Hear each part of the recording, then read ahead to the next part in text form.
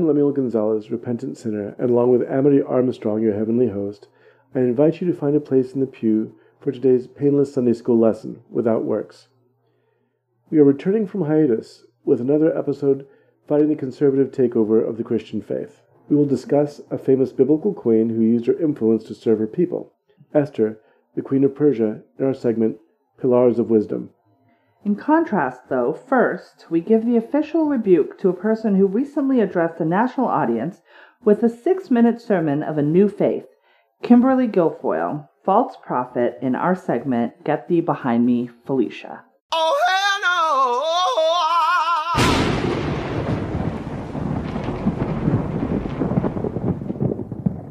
no! Kimberly Guilfoyle is the kind of character who shows up a lot these days and shows up a lot in American history, a demagogue. Her personal history is checkered, as she'd been the First Lady of California, married to Democratic Mayor of San Francisco, Gavin Newsom, and is currently dating Donald Trump Jr. She doesn't have a consistent allegiance or an agenda other than to remain in the spotlight for as long as she can. Well, and also power. Yes, that seems to be the case. I saw some very embarrassing photographs of her and her husband from Newsom, from the time that they were the First Lady and the of mayor. She was never. I don't believe they were together when he got the governor of our state. This very embarrassing picture of them lying on a rug together, this sort of like as a power couple, staring into the camera from their posh apartment. It was very silly. I mean, I want to say quickly, Gavin Newsom has done some good things, but I've never seen anybody so poised to be the president. Right. That has been every move that he makes is to be president, and the only reason that he isn't Mayor Pete is because he was the mayor of a bigger city and decided to take a pause at the state before going for president. Yeah. There's no other reason that he didn't run very that actively age. Going in that direction. And every sentence that he speaks indicates that he is a political creature, and that is all that he wants is power. He wants to run this country. Also, that's what his hair gel says. Yes, the hair gel. Of hair gel. I don't understand that. It's a weird look for me. It reminds me of George Hamilton playing a vampire. Yeah, I don't get it. Yes. And like I said, he's done some good things. He's done some very bad things. I'm not his biggest fan, but what I dislike most about him is the want of power coming off of him at every turn. But let's turn back to his former lady. Yes. At the recent Republican National Convention, Guilfoyle delivered a 6-minute address styled after an evangelical sermon, an emphatic, entirely fallacious speech listing the imaginary attacks of the opposing party and the fabricated spiritual values of Donald Trump. Here's an example, as read by Amity Armstrong. I'm going to read this. I will not be reading it in the manner of Kimberly Guilfoyle because I have not taken any cocaine today. Allegedly. For you or her? For her. Okay. I have really not taken any cocaine, and I am just saying that many people have said cocaine was ingested before she went on stage by both her and Donald Trump Jr. This election is a battle for the soul of America. Your choice is clear. Do you support the cancel culture, the cosmopolitan elites of Nancy Pelosi, Chuck Schumer, and Joe Biden who blame America first? Do you think America is to blame? Or do you believe in American greatness, believe in yourself, in President Trump, in individual and personal responsibility? Oh, I always hate that term. Okay. Well, I'm out. Yes. Oh, wait, there's more. Now, why single her out from the other mendacious attacks during the convention? She's using evangelical language to herd the religious right, conditioned to such language. This is common in political conventions. So is she Manchurian candidating people? It feels very much like she's using buzzwords that would appeal to people who grew up in the church. Gotcha. And so, including terms that have no application to Donald Trump, for instance, personal or individual responsibility. Oh, yeah. No, which is something that he's never shown any of while he was in office. And do you believe in American greatness? This is also, I don't know. That's a whitewashing of what America. that means. Nor do I see Joe Biden as a cosmopolitan elite. He seems kind of like a guy who walks with his hands in his pockets. Although, to be fair, he has been in politics in Washington for 40, 50 years. So, right. For all intents and purposes, he is cosmopolitan elite. But this is also the mindset of, if you love something, you can't criticize it. And that is not patriotism. Right. That is fanaticism. The Democratic Convention uses a softer kind of evangelical language in emphasizing the hope and integrity of ideas. What separates Guilfoyle's speech and the narrative thrust of the RNC speakers is that conscious attempt to create Trump into a messianic figure, a key to individual freedom and success. This is not because of his ideas or his policies or platform, but based on some vague religious virtue. And his constant saying that he is the one who can solve all the things. I alone can save you. Yes. It seems ridiculous that anyone would claim President Trump as an example of individual and personal responsibility. It is clearly an appeal to the kind of rhetoric reinforced in churches everywhere. Here's another example. Like my parents, you can achieve your American dream. You can be a shining example to the world. Manifest and be the change in this country that you dream, that you hope, that you believe in. Stand for an American president who is fearless, who believes in you, and who loves this country and will fight for her. President Trump is the leader who will rebuild the promise of America and ensure that every citizen can realize their American dream.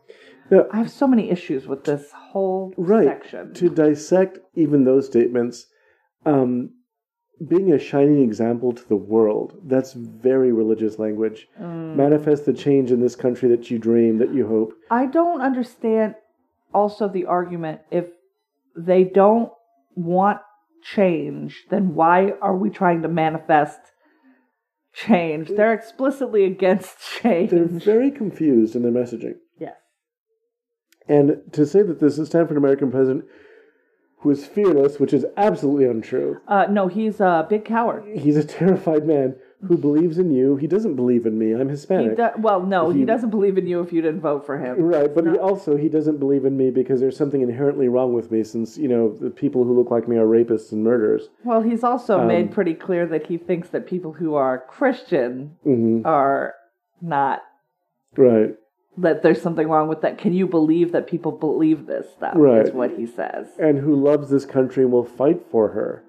I'm not sure that Donald Trump ever fought for a woman. No, maybe he's in fought women. Strictly biological sense, fought for possession of a woman. But somehow I don't understand even that characterization. President Trump is a leader who will rebuild the promise of America. The promise of America meant nothing to my indigenous ancestors. No. I mean, that was, it's... And the promise of America has only ever been for white people, so... It's the language of the colonizer. Yeah. And what their ambitions were. Absolutely. So it's very weird. She's carrying this out. But again, couching it in such religious terms, it's effectively turning this person into a messianic figure. Yeah, no thanks. This has been the whole thrust, as you mentioned, of his presidency. I alone can save you. There's chaos in the streets. There's chaos everywhere, but I can do it. And wildly, that's still the message 4 years later, when everything that is happening is because of you. Right. You're going to save me from you? How is that going to work? Living in what many secular people think is the end of the world. And many religious people might also believe that as well. I think it's the end of America. Right, but the end of the world.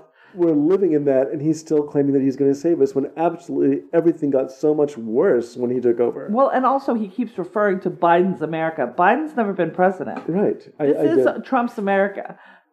I don't like it. That's what it is. See, no person can be your personal salvation, much less Donald Trump. What earns Guilfoyle the distinction of our contempt is her pretending to be a modern John the Baptist, crying in the wilderness, invoking the name of a leader who will bring peace and prosperity and defend you from evil.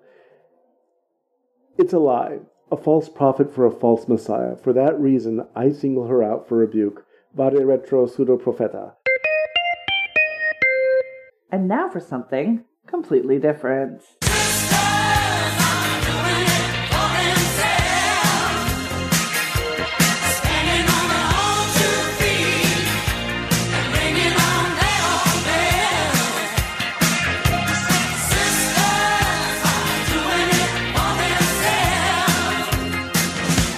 When we spoke about the prophet Daniel, we mentioned the terrible habit of ancient kings taking the best and most capable of other cultures and adding them to their empire. King Ahasuerus ruled an empire that stretched from India to Ethiopia and counted many cultures among his subjects. He is historically similar to Xerxes, king of Persia, in 44 BCE, and commentators think that he might actually be the king in the story we're about to relate. Ahasuerus is a tyrant, and there's no doubt about that. When Queen Vashti refuses to appear to show off her beauty to his ogling friends during a drunken royal bacchanal, he exiles her. He was counseled to reject her as an example, as that her example might promote female disobedience all over the empire. Where is the story coming from? Persia. This is coming from the Book of Esther. Thank you. Which is a very good read. We'll talk more about that later. The king then begins a royal beauty contest to find an equally beautiful new queen. One contestant provided to him is an exceptionally beautiful young girl named Esther, an orphan that lives with her relative. Orphan? An orphan that lives with her relative Mordecai, who's a figure in the royal court. Esther is Jewish, a disfavored minority in Persia, and she keeps this secret. Oh no, she's got to do the passing in Germany thing. Right. This is I had a picture Bible when I was a kid. That was a comic book version of the Bible, and the character as drawn for Esther, the Queen of Persia, looks so much like, I guess it's the AT&T host. What is her name? The one who played Squirrel Girl? It looks she looks like her. And so I just can't, every time I'm reading this story, I can't get the picture of that woman out of my head. So, but this is a time when ethnically they're all similar. Mm-hmm. But culturally, religiously, they're very different. And culturally. But you wouldn't be able to look at somebody and go, no. Jewish person. Right. Arab person. No. And or so the Persians, Muslim person. Remember, because Abraham, Christian who person. got the promise... There wasn't Muslim people yet. Abraham, who got the promise, was from Ur of the Chaldees. So he was from outside of Turkey. And so there was a region where he came from. Right. He was not different from the other cultures around there. He just adopted this way of life that made him different. Right. But like physically, like their characteristics are all similar. Right. In this place. Okay. I mean, you could tell maybe regionally in that people from a particular region, at least in the time when they're isolated. We have a friend that I joke with her that all of her relatives all look like, they're pretty little people. They come from a region in Austria where no one's moved out in 400 years. Oh, they all very much and they're all very small, lovely people. But beyond that, I don't think that there's a great difference that can be noticed. Village where everybody looks like Jaimin Hansu. Yes. I'm not telling you where that village is. You'll have to find that on your own. Rude. So Esther quickly becomes the king's favorite, and the story for a moment becomes about Mordecai, her cousin. Uncle. It's unclear. He overhears a plot to kill the king and prevents it. At this point, we're introduced to Haman, a royal advisor, descended from the Amalekites, a culture with a long history of contention with Hebrews. Haman is a great villain. He has complex motivation, something rare for characters in biblical stories. Not just like he was out to get him because... Right. It's like we never know why Cain killed Abel. Jealousy, probably. Well, it was probably something like jealousy. Fratricide comes from. We can infer jealousy. We can infer why Judas Iscariot turns over Jesus. But also for the most part, it's a lot of it seems to be, you're able to bring your own kind of motivation to the character, but Haman is very clear. See, Haman is furious about Mordecai's success. And he's furious that someone, particularly a Jew, has such a large part of the royal court. So they knew that Mordecai was Jewish, but not that Esther was Jewish? Not that Esther. They didn't know that there was a tie between the two.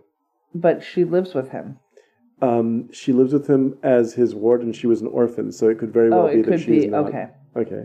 So Mordecai stops this assassination attempt against the king. Good job, Mordecai. Right. Okay. So Haman is so furious about Mordecai's success and promotions that he persuades the king in ambiguous language of a new threat to the kingdom, a group of people who refuse to follow the rules, who don't assimilate, who refuse to pay respects to the rightful authority. Does this sound familiar? No. There's immigrants. We need to build a wall. That's right. Haman would pay into the royal treasury to make sure these people would be destroyed. The king agrees and unknowingly signs a death warrant enacted on a particular day for all the Jews in his kingdom. He accidentally signed a death warrant all he does, for all the Jews in his kingdom? The way that it presents it, Haman shows up and says, hey, there's a group of insurgents in your kingdom. Now, this is a man who just put down... This feels like a Cheney-Bush situation. Yeah, this is a man who just put down an assassination attempt, right? And we also know he's a very impulsive leader. He just got rid of his queen on an impulse. So Haman knows how to play into that and says, hey, there's a bunch of people, like those guys who just tried to assassinate you, that's probably the relationship he created, who are out to get you, who are out to change the nature of your kingdom. They're all rapists and murderers. Something like that. Now, when this royal declaration goes out, and when Mordecai reads it, he knows it's a death sentence for all the Jewish people. He contacts Esther, asking him to use her favors with the king to protect her people before it's too late. No. Does that mean her feminine wiles? Well, she's already married to him, so her feminine wiles have overwhelmed the king. He's madly in love with her. Well, I didn't know that they were married. You skipped that part. Okay. That's why I said she was looking for a new queen. So they got married. He's in love with her. So Esther has to approach the king and try to find a way to... Hon. Well, here's the problem. He's the king of Persia. Yeah. So no one approaches him without his permission. That can mean death. You don't just drop by on the king. But we live with him. Right, but not. But they had separate chambers, I'm sure. Time. She was seen when he wanted to see her and not otherwise. If she approaches the king and she is out of favor, he will not acknowledge her and she is executed.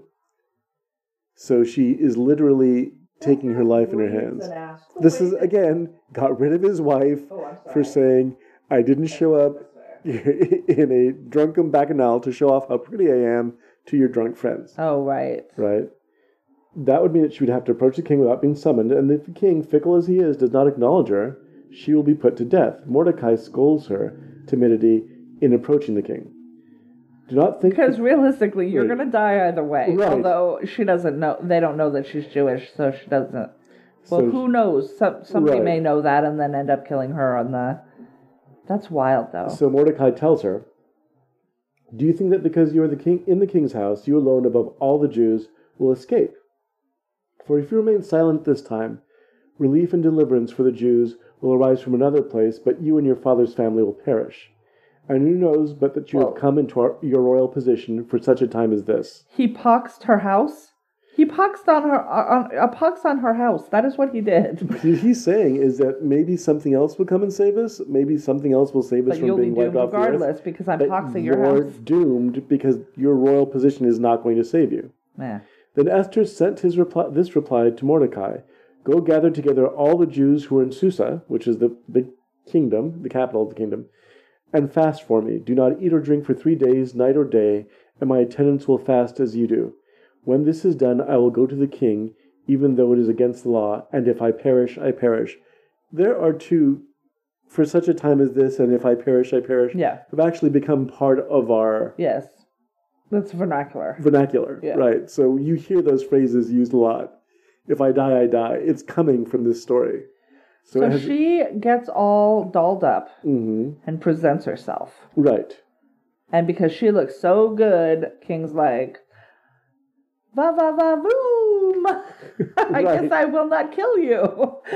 Well, he's like, yeah, I'm not exiling her, obviously. Now, what's interesting too is how this story is really about how women just ignore the king's edicts all the time.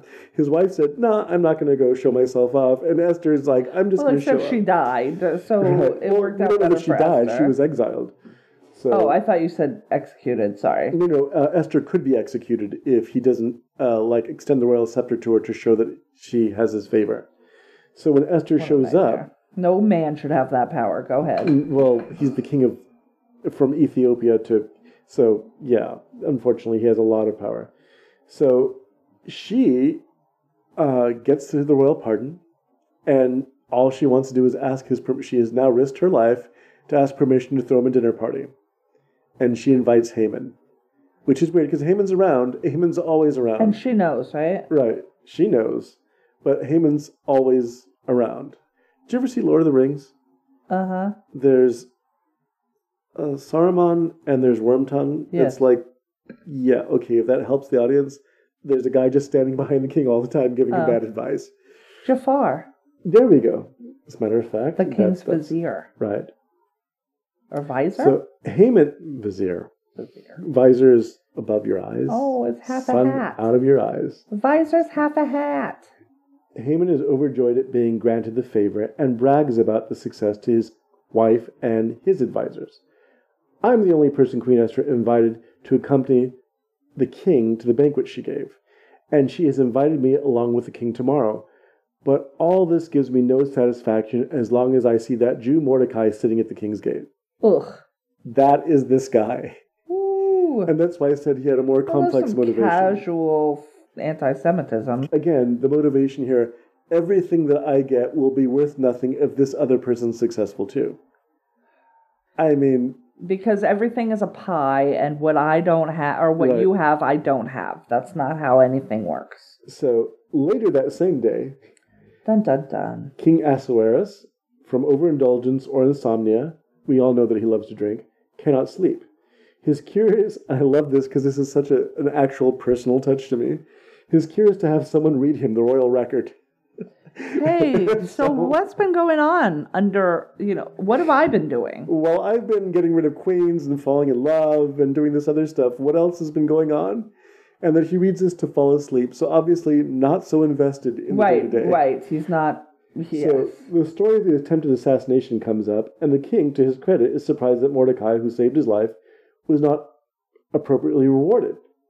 So King Ahasuerus asks his closest advisor, Haman, and that physically means his closest. It's the middle of the night, and he just says, which one of my advisors is available? And someone says, Haman's outside. Which to me is even funnier. That Haman's just, I pictured him like sleeping outside the door going, what can I do to influence the king? So Haman's asked to come inside, and the king asks him, how do you reward a person who's done a great service to the empire and has not been acknowledged? Haman thinks this is about him. So he makes an elaborate proposition involving a royal robe and a crown and a trusted advisor to declare the king's favor while leading this person about the city on a horse. Okay. Haman does this because he assumes he's the one who's going to be honored. Instead, Haman, to his horror, is assigned to be the man declaring the glories of Mordecai and leading him around this horse, which only makes things worse for him, right? He's now really, really, really bitter. The story comes to a climax at Esther's as Esther's party guests arrive the next day. She asks the smitten king for a favor. And this is actually the subject of some wonderful paintings, I'm told. Oh. Spare my life, as there is an edict to kill me and my people. When the enraged king demands who would threaten her, she points at Haman, his advisor. But also, you! It's you! I love this because this is a Agatha Christie mystery. The murderer is in this room. Who is it? And then Haman, and she points at him, which is the subject of all these paintings, right? Because it's a great theatrical gesture. The king storms out of the room in an uncontrollable rage. Haman, knowing the wrath of the king, throws himself on Esther's private couch, asking for mercy. The king reappears, and seeing his wife fending off the terror-stricken Haman, assumes that he's trying to rape her, and says, "You're trying to rape my wife in my own kingdom?" Oh, after trying to kill her? Right. Now you must die. Haman winds up kind of impaled on a pole. Kind of? Kind of impaled. Whoops. So, it happens. Tripped and so he winds up bullets. Right, like a bug on a pinprick. It's not good. So the royal edict cannot be lifted. This is something we discussed when we were talking about Daniel, remember? Oh, we have to throw people in the lion's den. Why do they not lift the royal edict? Because to admit that he made a mistake in the first place would to undermine all of his power ever. He's not infallible, which is what they're trying to encourage. Nah. Esther and Mordecai engineer a self-defense amendment to the original edict. Jews are allowed to defend themselves and act preemptively on their enemies. And then, of course, it goes into, and then the Jews kicked at, they... So, also, was there just like half-hearted attempts? We don't know. Like, we'll go around and, threaten you. but we're not really fixing to try and kill you. And you're just like, now you know we're coming. Right. Like, it just feels like, yeah, I don't know, interesting. So, the Book of Esther, I recommend it to anybody. It's a short, good read, full of palace intrigue and the kind of twist that made Alexander Dumas popular. Assassination attempts against the king, secret plots, and like the story of Daniel, a clever attack on the Hebrew people getting rebuffed at the last minute. Like the Book of Daniel, our brave and resourceful queen is able to use her favor with the king to advantage, change the nature of one of those unchangeable Persian edicts. It's a good 10-chapter read. Here's an interesting part. It is the only book in the Bible that does not mention the name of God. Oh, wow. Now, it doesn't mention the name shouldn't they not be mentioning the name of God anyways? No, but it doesn't even mention the word God. Okay. Not at all. Not even once. And so... just a story of this young Jewish upstart. Right. Just this plucky little girl saving her peoples. Well, what I like is that she... also, it's only one of two ladies. Books, yes. Right? There's only two books it's in the Bible. Ruth and Esther, right? Ruth and Esther. Ruth, who we'll also do another time. But Esther takes life in her own hands constantly.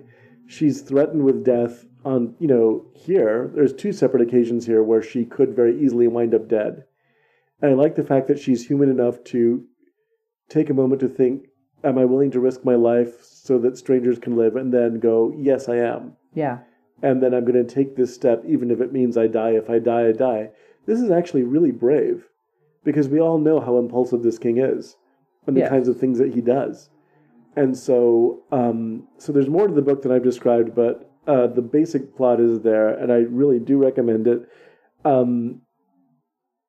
If anything, I think that rather than mentioning God as God, it does give the impression that this sort of religious optimism, which is everything that winds up happening, no matter how bad it is, not only is there a way out, there's a way that you're going to succeed. So it's, in that respect, a really good story, but it doesn't have the same sort of element of God directing everything and being seen, but God directing everything and being unseen.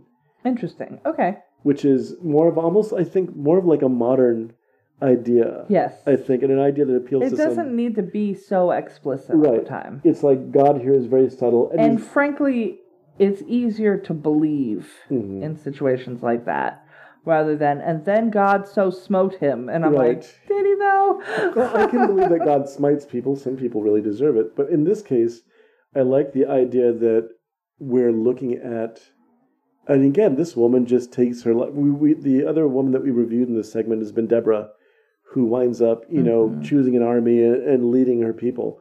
And this one's very similar in that she's able to just sort of pull it out of the fire.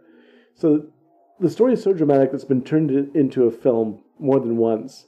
It's unfortunately generally told as a romance, as if there's something romantic about this despotic king. Yeah, because by all rights, even though she's his wife, she's a slave. Right. It's like the romanticizing of Sally Hemings. Yes, and that's a good example. It's this romance. Oh, it was a romance.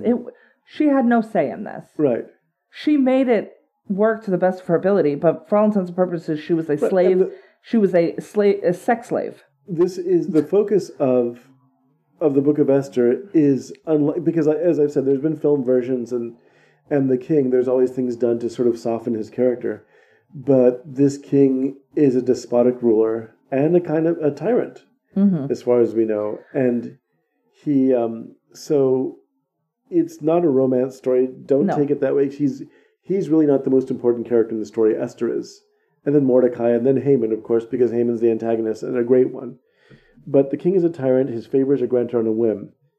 And the important part of the story is that she plays and manipulates his vanity to save her people. And she does it in such a heroic way that she is commemorated for this in the holiday Purim. That's just her? That's her. That's like the Jewish Halloween, right? I'm not familiar with it in that context. Exchanging of gifts and food, donating to charity, eating a celebratory meal, public recitation, the Scroll of Esther, usually in a synagogue, and reciting additions to the daily prayers and grace. That's awesome. Good for her. However, some people do dress as Haman. which is the villain of the story. One part of the story I left out in narrating it because there's so many kind of bits and pieces, is that Haman built these very tall gallows to hang Mordecai on, which leads to the expression hanging higher than Haman, because one of the stories that come out of it is that Haman's family is hung on the gallows afterwards, which was something we talked about in Daniel. It's like, why does the family always get it? In this case, Haman's wife is always advising him to kill as many Jews as possible. She's like a part of the plot. So, yeah, it's a really fun story. I was right. Mm-hmm. They do dress up. So, customs. There are greetings. There are special greetings for the day, which I love. I love a special greeting. Right. Masquerading. The custom of masquerading in costumes and wearing of masks probably originated among Italian Jews at the end of the 15th century, possibly influenced by Carnival. They were like, we want that. Right. Another thing that they do is the burning of Haman's effigy. I love a burning of an effigy as well. Show me an effigy. But because it is in February, I think that they were looking at Carnival or Carnival, I guess, before it was Latinized. The Good Friday or Fat Tuesday, right into Lent, were looking at about the same time. So they were like, let's get in on that. And then there are pastries. There are special traditional foods. Now you really have my interest. Pastries. Triangular pastries called Hamantaschen, Haman's pockets, or Ornsei Haman, Haman's ears. I'm so sorry. I'm sure I'm mispronouncing that. I don't have any Hebrew or Yiddish history. So it's a sweet pastry dough rolled out kind of into circles, filled with poppy seed fillings, and then wrapped up in a triangular shape with the filling showing. You can also add prunes, dates, apricots, apples, or chocolate. Oh, wow. Yeah. And then Sephardic Jews eat a fried pastry called fazulo, which I think is just like a donut. But they also refer to it as Haman's ears. That's very strange. So there you go. And kreplach. Well, see, there you go. Dumplings. It sounds like so much more fun than the first one. Yes. No, that's awesome. This is an awesome holiday, and I did not know it was because of her. Oh, yes. I knew Purim was one of the holidays. I've heard of that holiday before. I also thought it was later in the year. Mostly because I think maybe on like a Big Bang Theory or something, they refer to it as a shorthand. They're like, it's like Jewish Halloween. Right.